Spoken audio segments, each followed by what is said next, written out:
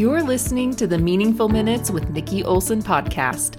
This is a show for busy Latter-day Saint women who want to learn simple tools to feel confident and inspired in 10 minutes or less. Welcome. On this episode, we will discuss my rim to rim goal and my spiritual experiences I'm learning along the way. Now, I know you might be wondering, what the heck is rim to rim and why are you sharing this with me? Well, first of all, the Rim to Rim is a 26-mile hike at the Grand Canyon. And I first heard about this hike a few years ago when I was down there visiting with my family. I have two brothers. I'm the middle child.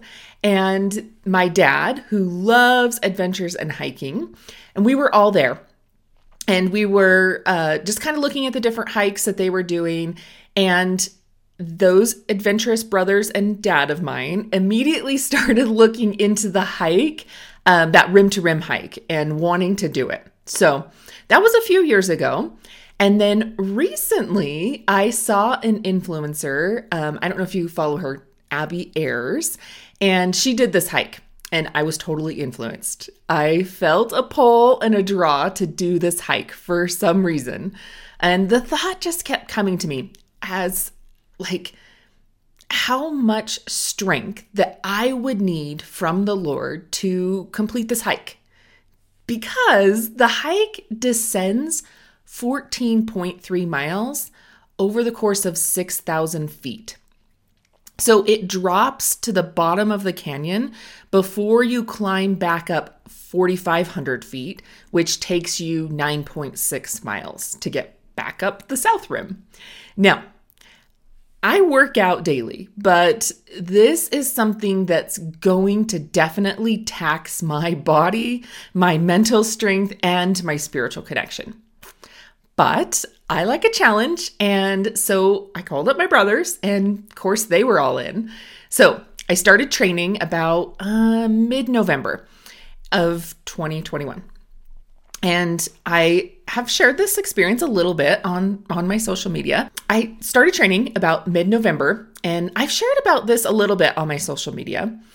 But as I started training and going through the process, I realized how much of a spiritual experience this process is really going to be for me. Then I heard the whisperings of the Spirit, like I had before, telling me I needed to share my journey. And I've been putting it off and questioning whether anybody would really be interested in my experience or if I would even have enough to share. So I decided to start exploring and let the Spirit teach me what He wanted me to share.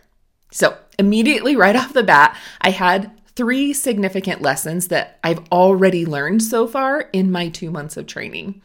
And that's what I'm going to share with you today. So I'm sure there's someone else out there that needs to hear these lessons too. Otherwise, the Spirit wouldn't have pushed me to do this, right? So not only am I committing to sharing my 3 lessons with you today, I'm going to commit to sharing almost monthly the lessons I continue to learn. So hence part 1 of this title.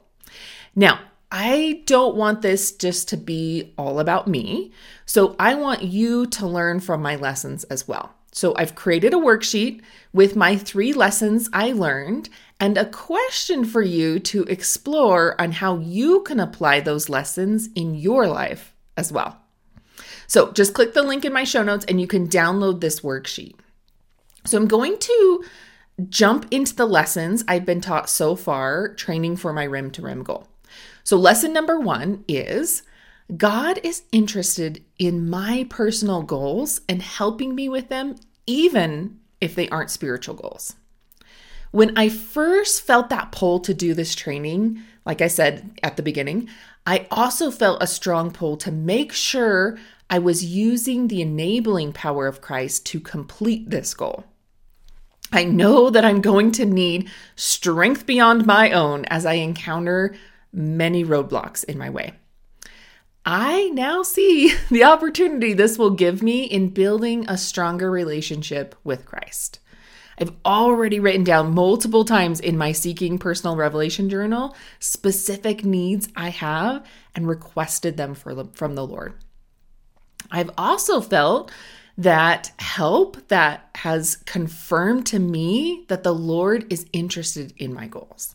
Actually, President Eyring has spoken about this very thing. He said, "The work which has to be accomplished in the last days is one of vast importance and will call into action the energy, skill, talent, and ability of the saints, so that it may roll forth with that glory and majesty described by the prophet Daniel, and will consequently require the concentration of the saints to accomplish works of such great magnitude and grandeur." I love that he says that it will call into action the energy, skill, talent, and ability of the saints. I know that as I'm working on this goal, I'm strengthening my energy, talent, and ability that the Lord will be able to use. Now, I want you to think about what goal you can set so that you can strengthen your energy, talent, or ability so that the Lord can use you. Remember that worksheet I told you about? Here's the first question I want you to explore for yourself. As you write down your thoughts, the Spirit's going to guide you. Even pray about it. You will be pleasantly surprised what comes up for you. And remember that the Lord is interested in helping you with anything. So don't question what comes up when you do it. All right, now for the second lesson. Acting in faith to get more faith. In the April 2021 conference, President Nelson talked about 5 ways to build more faith, and one of them was to act. He said, act in faith. What would you do if you had more faith? Think about it. Write about it. Then receive more faith by doing something that requires more faith. If you know me very well, then you know that action is my favorite word. Every time I teach Relief Society, I emphasize taking something from the lesson to act on so that the women can grow and not just listen. Actually, I love it so much, I have a whole section in my Seeking Personal Revelation journal just on action. And I know that as I'm doing something that requires more faith from me, as I grow, as I do, my faith will grow. And actually, it already has. So what is it for you? What is that one thing that you could challenge yourself to do that requires more faith?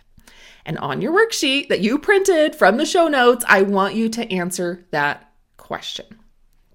All right. Now, for my third lesson, roadblocks are opportunities. Now, if you follow me on social media, you might already know that I had a huge roadblock placed in my way about 1 month into my training. I dislocated my knee wrapping presents. I was so mad. The day before, I had just done my longest training session and I felt like I'm on a roll. At first, I was told when I went to the doctor that I wouldn't be able to walk on my leg for 2 weeks, which meant that I couldn't drive, I couldn't carry items from one room to another by myself, or even put pants or socks on by myself, because I was in this brace where I couldn't bend my leg and I couldn't put pressure on it and I had to use crutches, and I was just super frustrated. But one morning, as my daughter was helping me put my socks on, I had this distinct impression that I was supposed to be receiving her service and feeling Christ's love through her. Her ability to serve me was giving her the opportunity to serve as Christ did for all of us. And I was led to a podcast with a talk from President Uchtdorf about being a good and grateful receiver. And this experience changed me and my view of receiving service.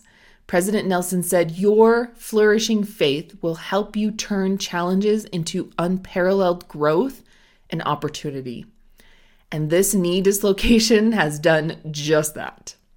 So, what roadblocks in your life can you look at as an opportunity for growth and allow yourself to receive what God wants you to receive out of that roadblock? All right, grab that worksheet and jot down the ideas that are coming to your mind. All right. Now you might be wondering about my knee, how I'm doing. Hope maybe, I don't know. Well, the MRI actually showed no damage from the dislocation, so I was able to start physical therapy right away. And I'm definitely not back to where I was in my training, but I know that when I get back there, I'll be stronger than I was and prepared with a stronger knee because of that physical therapy. Now, all of these concepts about goal setting, relationship building with God, trust, and faith are all part of my spiritual survival course. And there are a ton of skills I have used to get to where I'm at in this process and have compiled them all into one course. And this course teaches you how to be a receiver of the gospel so that you can build a stronger relationship with God, hear Him daily, and have consistent spiritual habits. This course is open right now to anyone on the wait list. So click the link in my show notes and jump on the wait list so that you can develop some of those same skills to become a receiver. All right, I will see you next week. I hope these minutes you spent with me were meaningful, helped you feel inspired, and more confident. Check out my show notes for links to my website, social media, and free handouts for remembering how to implement the skills. I know there are other women that could use this information. Leaving a review is a great way for other women to hear this message. If you'd like more daily inspiration and guidance, please come find me on Instagram at Nikki Olson Coaching. If you share this episode, please tag me. I love to connect with my listeners. Thank you for listening to the Meaningful Minutes podcast with Nikki Olson.